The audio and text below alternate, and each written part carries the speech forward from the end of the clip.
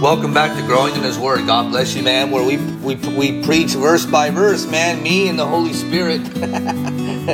And God bless you guys, man. Happy New Year. It's a new year, and I wanted to tell you that you don't have to worry about tomorrow. And you may think, man, what's so funny and what's so radical and new about this new year? Well, the good news is you made it.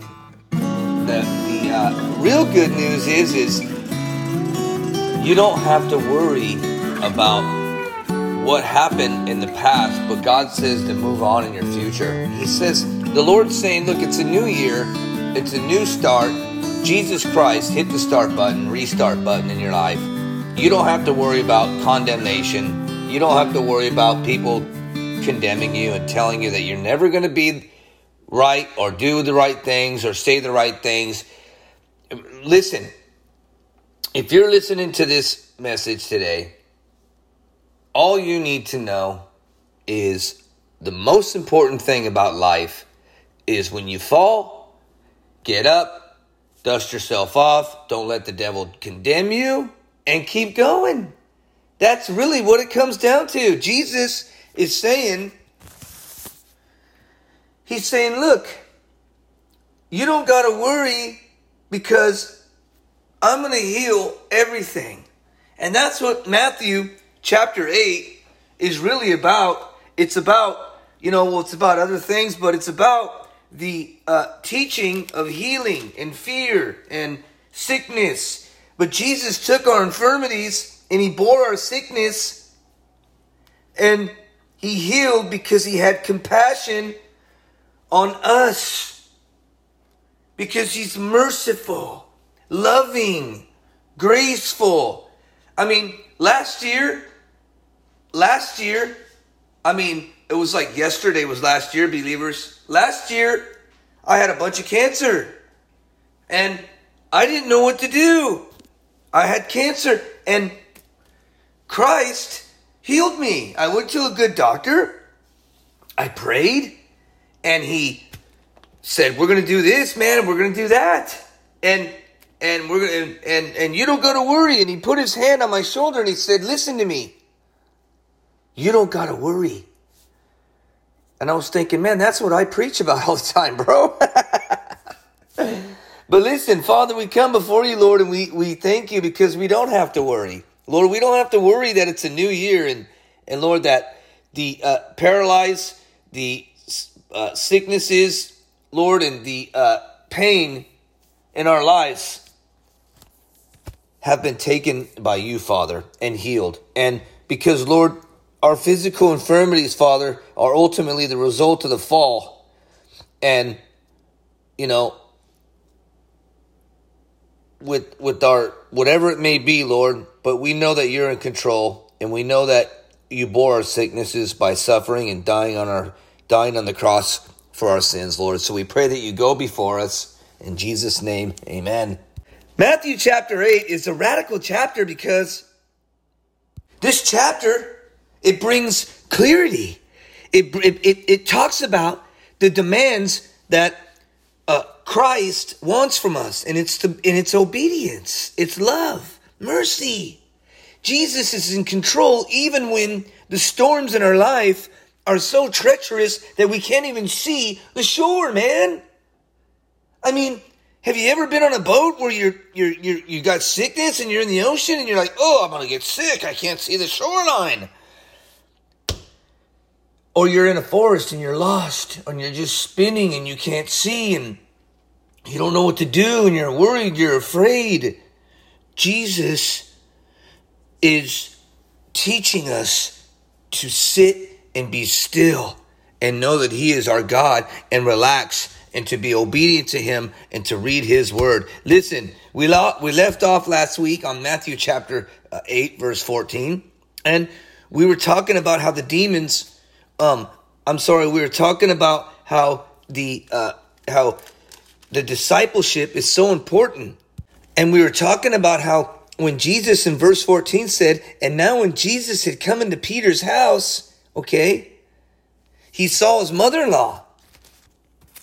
And listen to this. And I know you may be thinking, yeah, well, my mother-in-law has a demon in her.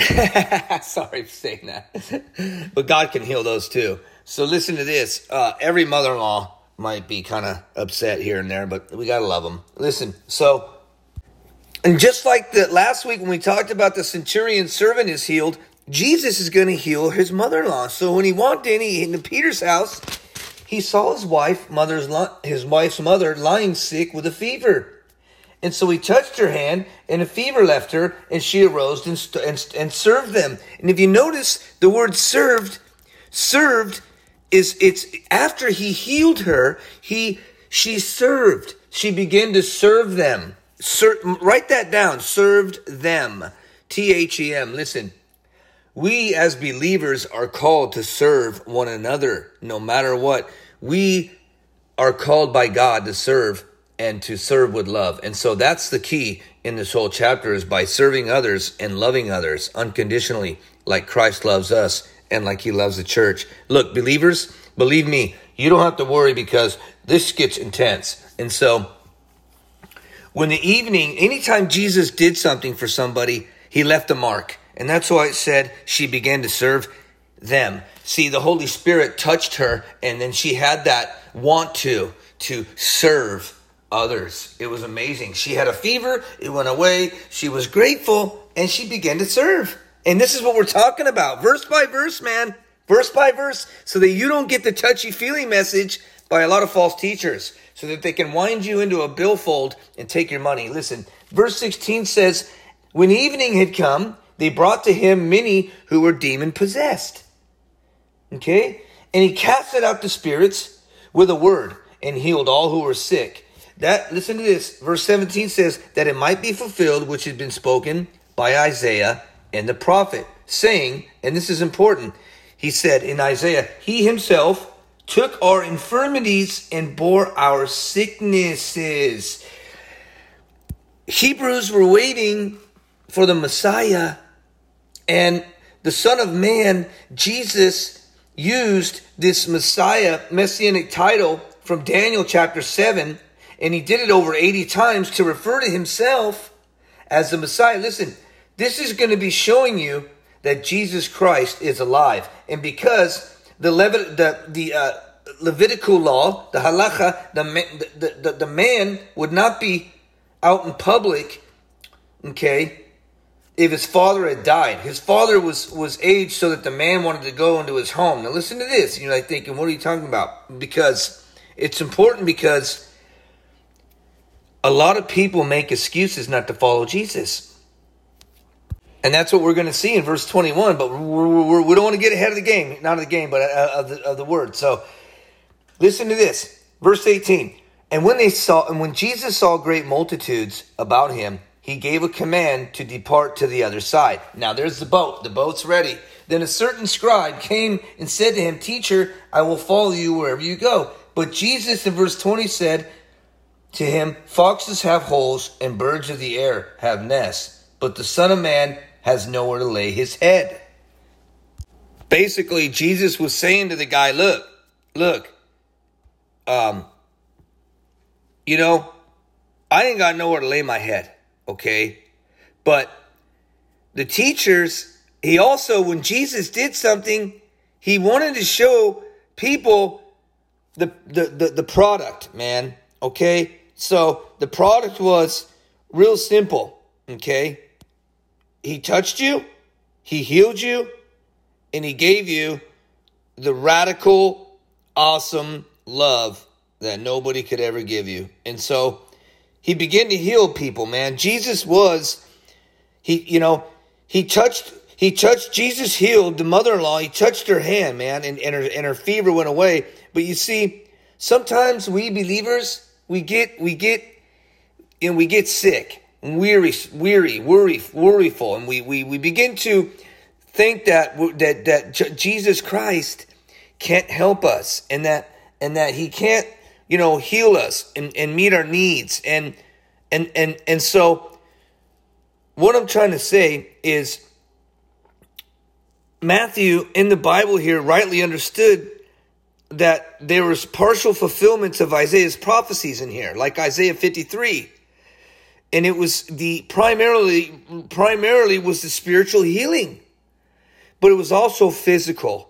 And in this book, Jesus is the true Messiah, and he delivers people from the bondage of their sin and the effects of the fallen world. And so he took our infirmities and bore our sicknesses, and he healed physically and spiritually. And this was because by his sufferings, the stripes of Jesus, the physical dimension of our healing is basically partially realized now, but finally only in the resurrection is when we're really going to see later on. But the healing work of our Savior costed Jesus something.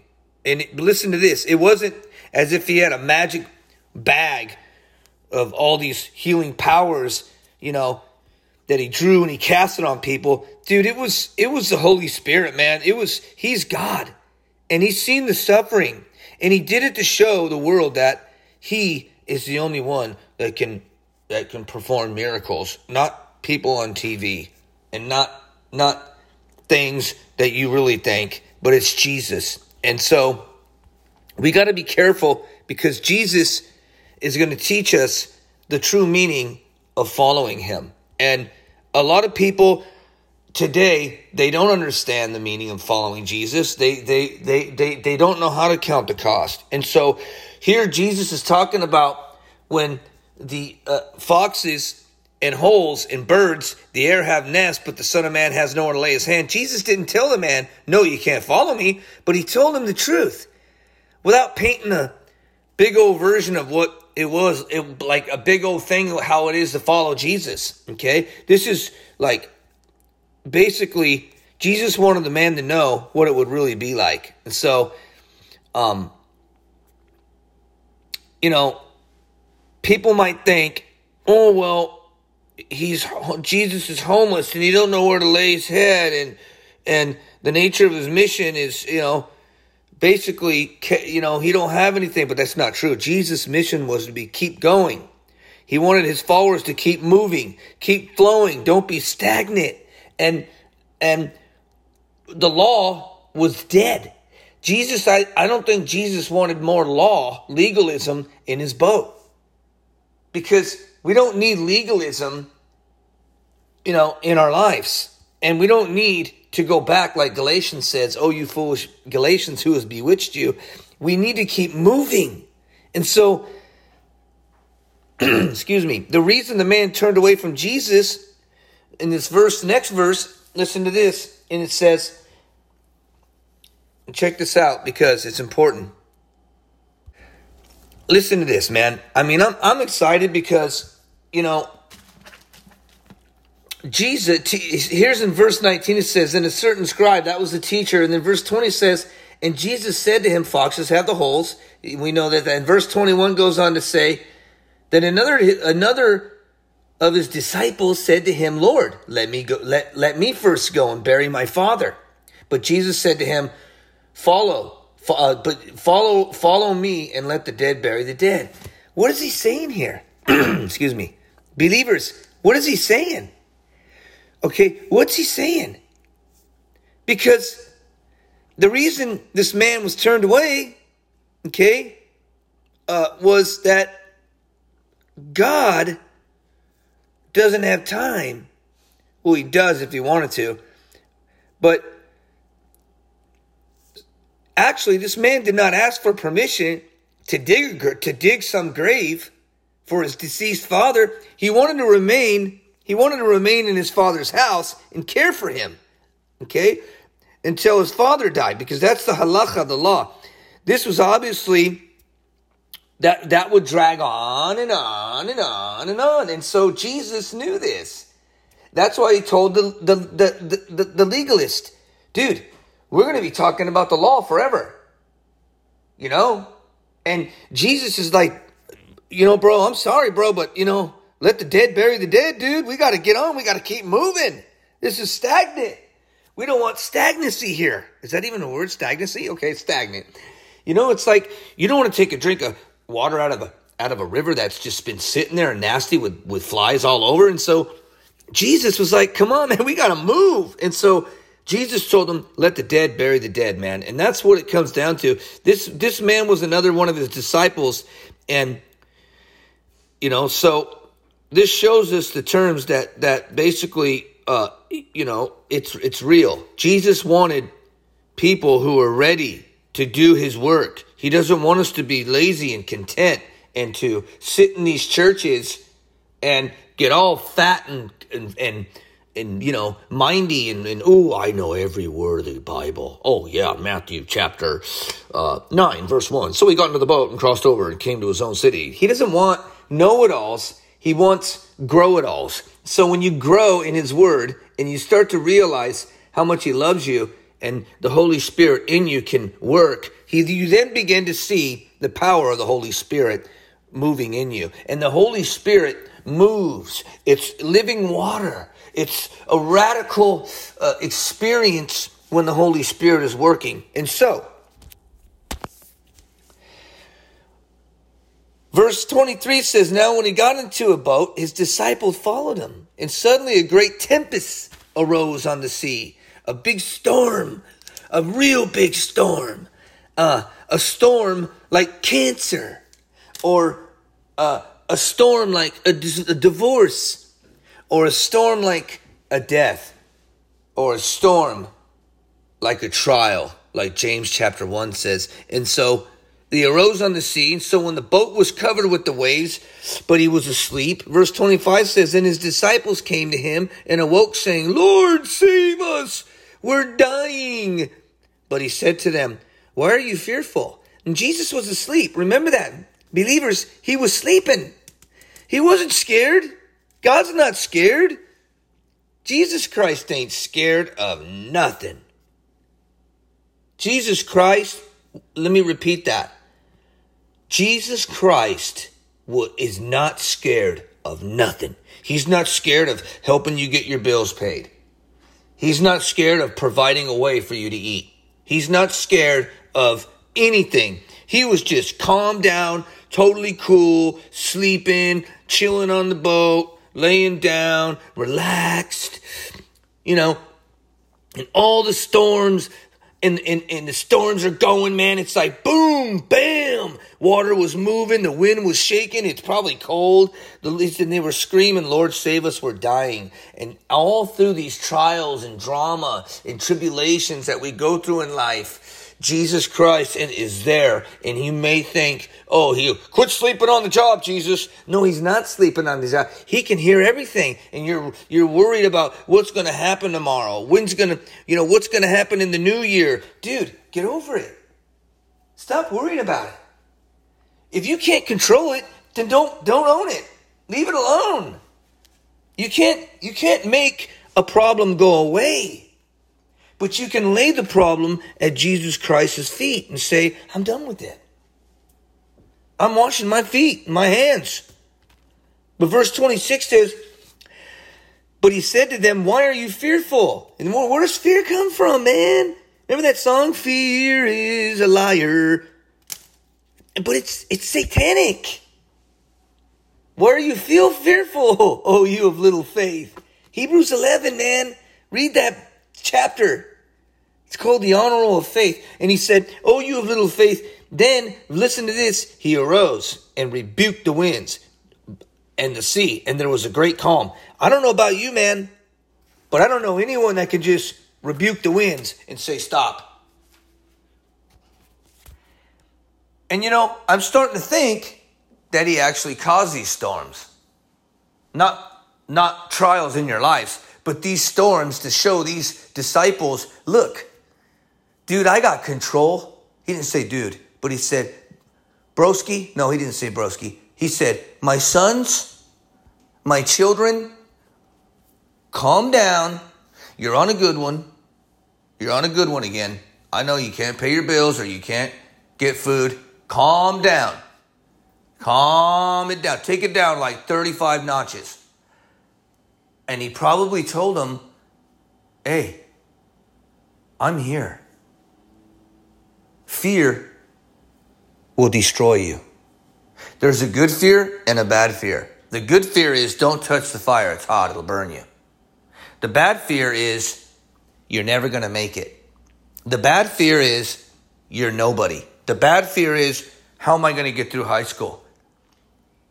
The bad fear is, I'm scared. I don't know what to do. I don't have any direction in life. The bad fear is, I don't know if I'm going to lose my job. The bad fear is, I'm scared of everything. And Jesus says, stop it. Stop it. Because you don't have to be afraid.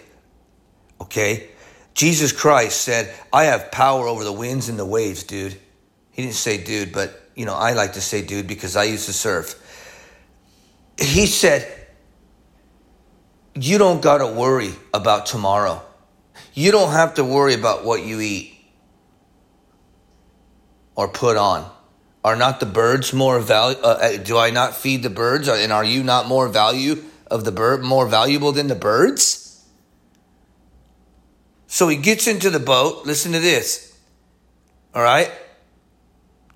And they got into this boat, and Jesus is showing them the boat to the other side is, I'm going to get you through on this boat. So if you want to make it in this life and you're strung out on drugs and alcohol and your marriage is failing, Jesus Christ is saying, get in the boat. If you can't pay your business bills or your bills, Jesus is saying, trust in me. Don't bite so much off and get into the boat. Trust in me. But it didn't work and I prayed. Good. I'm glad it didn't work because Jesus Christ allowed it not to work for something bigger. And those are the growing pains as being a believer. Listen. It's true. Why are you fearful? Oh, you little faith. Then he arose and rebuked the winds and the sea, and there was a great calm. So the men marveled, saying, How can this be that even the winds and the sea obey him? And they marveled, and they were like, wow, man, this guy really is God. They were tripping out. They were like, wow, this guy is the Messiah. They were excited, probably laughed afterwards, but they were happy. They knew that Jesus Christ was in control of the whole situation. And he is in our lives. He's in control of every negative thing that happens. He can help it be turned positive. And if it doesn't, it's for a reason, for a season, because he loves us. Be amazed. Don't be confused. Satan causes confusion. Be amazed that God is in control of everything in this world. As we go through trials and tribulation, the Bible says that that when we go through trials, that the trials, it says, brethren, be joyful when you fall into these various trials, knowing that the trials produce patience, but let patience have its prophetic work, because as believers, God is molding us and claying us into his image slowly. And it hurts. It's like a broken arm, man. I was skateboarding on a ramp one day and I thought I could do it, man. I'm a pro skater. I dropped into this deal, man, and boom, broke my arm, man. Had a cast on. And I kept itching it, and it itched and itched and itched, and I wanted the cast on. I gotta get the cast off. I gotta get it off. My wife's like, stop it. Sticking a coat hanger in there. And finally, I just, I wore it out from itching it. And the doctor said, dude, we have to recast it now. What do you mean we got to recast it? Yeah, you tore the cast off and now your arm's not healing. It hurts. Healing hurts. Being on the boat hurts. But when you're on the boat, I want you to write notes in your own life and say, I was on that cancer boat and I beat it. I was on that divorce boat and we made it. Because God hates divorce. He wants us to learn how to love each other. When I did marriage counseling, every single person a lot of them were like, I don't love him anymore. Because you never knew what love was. Jesus says don't quit on your loved one, but to learn how to love your loved one as he loves us. And so they marveled. In verse 27, it says, who can this be? Well, that even the winds and the sea obey him. Well, we know that verse 28 says this. And we're going to move on. He's God. Verse 27, he's God. That's why they obey him. So I'll tell you this, believers. If I knew that my God has power over the earth and power over the sea and power over the winds, I'm going to trust in him, man. I'm not going to trust in that trial. I'm not going to trust in that thing. I'm going to trust in Jesus, amen. I don't care about nothing no more. That just proves that God has power, more power than we could ever imagine. So listen, believers, verse 28 says, we got to hurry up because we're almost done. We're going to talk about this next week. These are the demons that are cast into the swine. When he had come to the other side, the country of Gergesenes, there met him 2 demon-possessed men, and they were coming out of the tombs, exceedingly fierce, so that no one could pass that way. And suddenly they cried out, saying that, what are we to do with you, Jesus, Son of God? So basically, demons are going to come. It says here, have you come here to torture us before the time? Because they knew they're going to get judged, the demons in the end. But we'll get into that next week. Verse 30 says, now a good way off from them there was a herd of swine, pigs feeding. So the demons begged him, saying, if you cast us out, permit us to go into the herd of swine. These evil people, these evil demons, wanted to live, even if they had to be into a dirty pig. And how many dirty pigs, swine that the devil, the demons, they're put here just to ruin our walk with Jesus. It's not going to happen, man. Christ is saying, look, it's not going to happen. We're going to get into that next week, but it's not going to happen. It's not going to happen. Jesus is in love with you. He has the power and the mercy and the grace, not only to forgive your sins, but to grow you and know you. And he wants to know you.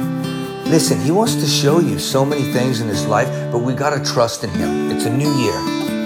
It's a new year. Any negative thought, block it out with positive thoughts. Children, people, get off the video games.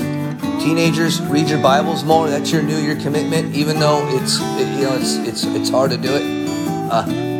Believers, read your word, grow, and God loves you guys, man. I love you too. May the Lord God, Jesus, bless you guys. Father, we come before you. We thank you for this new year, Lord. We know that you're in control, and Lord, we know that you have a plan for us, Father. And so as we go our ways today, Father, we pray that growing in his word, Lord, this radio broadcast blesses people and continues to bless people throughout the world, throughout the United States, and everywhere that we can. We thank you for this, Lord Jesus.